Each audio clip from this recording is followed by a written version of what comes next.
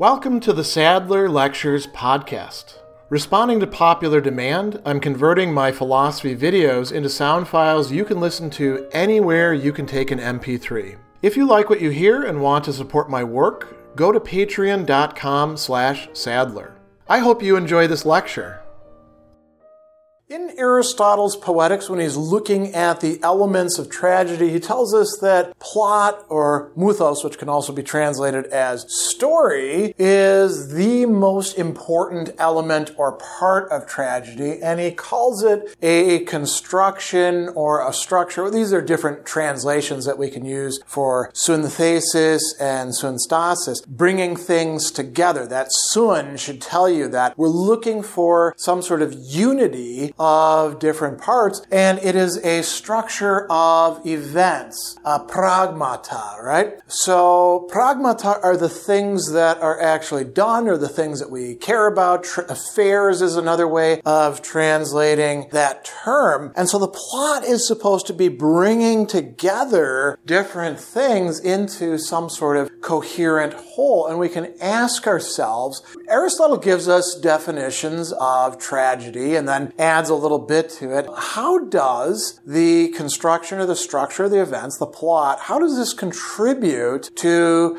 the parts of the definition that we're interested in here? Tragedy is itself a mimesis, an imitation, representation, we could also say, of action. Praxis, which is a word which is correlative to pragmaton, actions, what are done, or the effects, right? These are fused together, and it's a mimesis of action that is elevated, spoudias, or we could translate that as serious, right? This is an important aspect. It's not just trivial matters. Complete, teleios, this is a really important term here, brought to its fruition, we could say, of magnitude. There's different ways of expressing that in Greek, and Aristotle uses them. And then a little bit later, he's going to mention that it is whole, holes, right? Entire.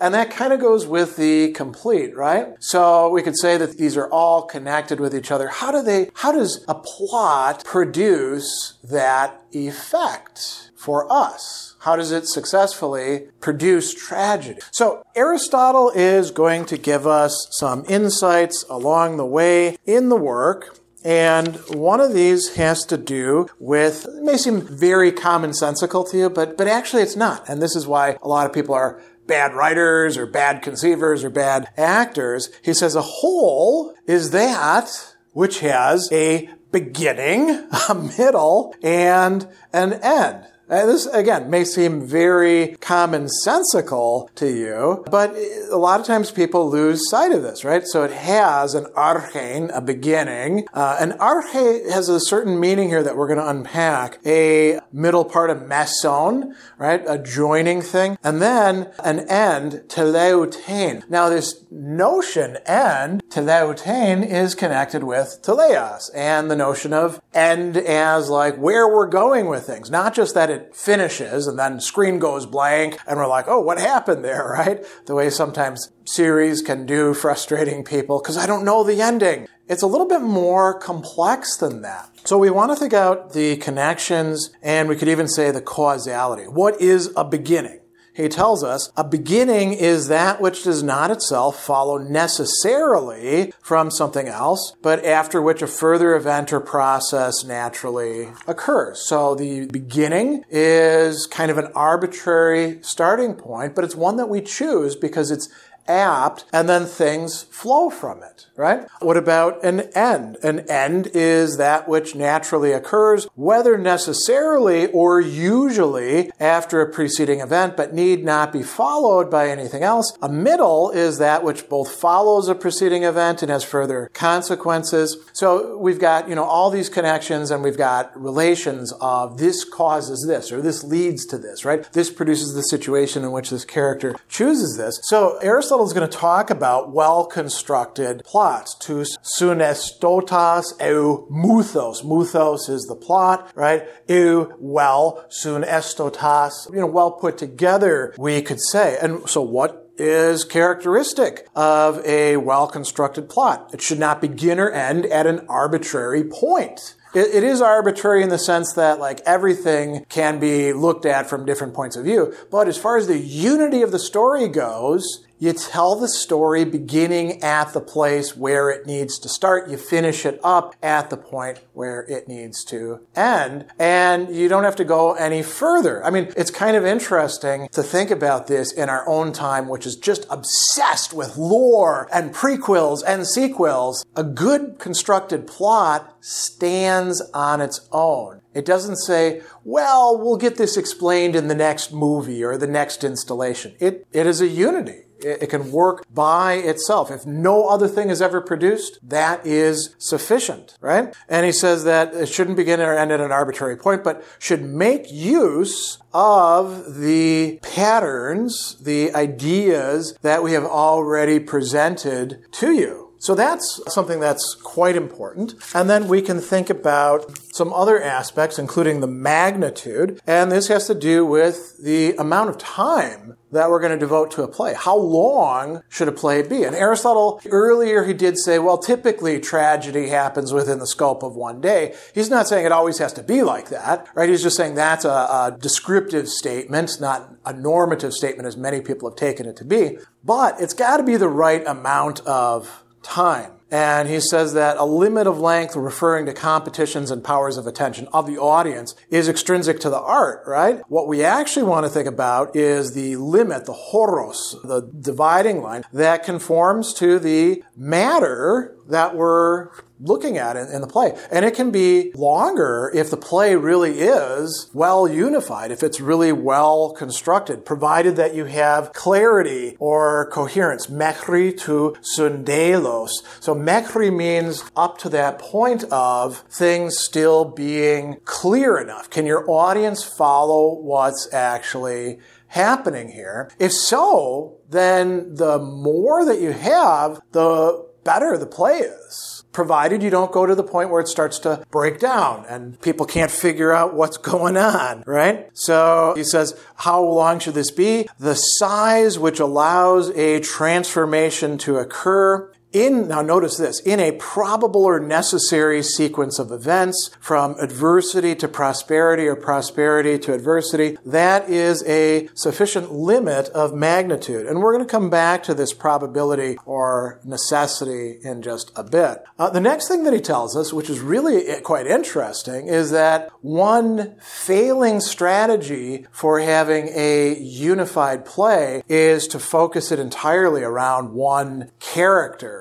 in the play, or an individual, as he says, right? He tells us that a plot is not unified, as some people think. So people are making mistakes with this if built around one individual. Why? Because, as he says, an entity has innumerable features, not all of which cohere into a unity, and an individual performs many actions which yield no unitary action. And he says that, poets go wrong with this. Homer did a better job in the Odyssey. Why? He doesn't tell us what Odysseus had for breakfast. This is not from Aristotle. This is just my being facetious here. He didn't include every feature of the hero's life where the events lacked necessary or probable connections, but he has structured the Odyssey around a unitary action. So this gives you an idea. Unitary action. If you read the Odyssey, it's a long work, right? But it is all one unitary action, as Aristotle's going to say. So you can have a single important character, or, more than one, but you need more than that to provide unity.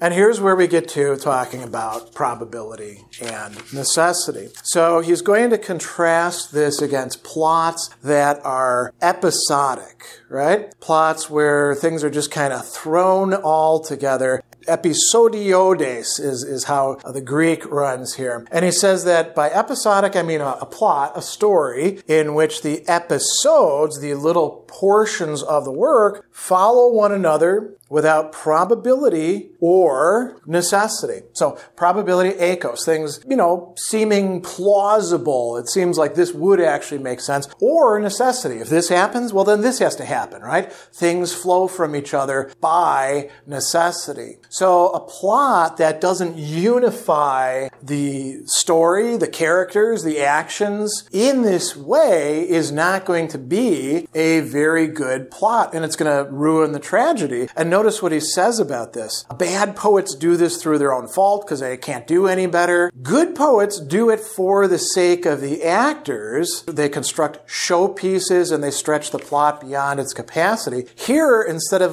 focusing just on a character, we focus it on the actor, right? And then we make the character too important in the play, and things don't hold together. It's more of a character study than anything else. And so Aristotle thinks that if you want to have a good unified plot, absolutely necessary for tragedy, you got to put some thought into this. And this leads us into the advice that he provides a little bit later on about how to do this, right? He says that people should construct plots and work them out in language, in diction, with the material as much as possible in the mind's eye, right?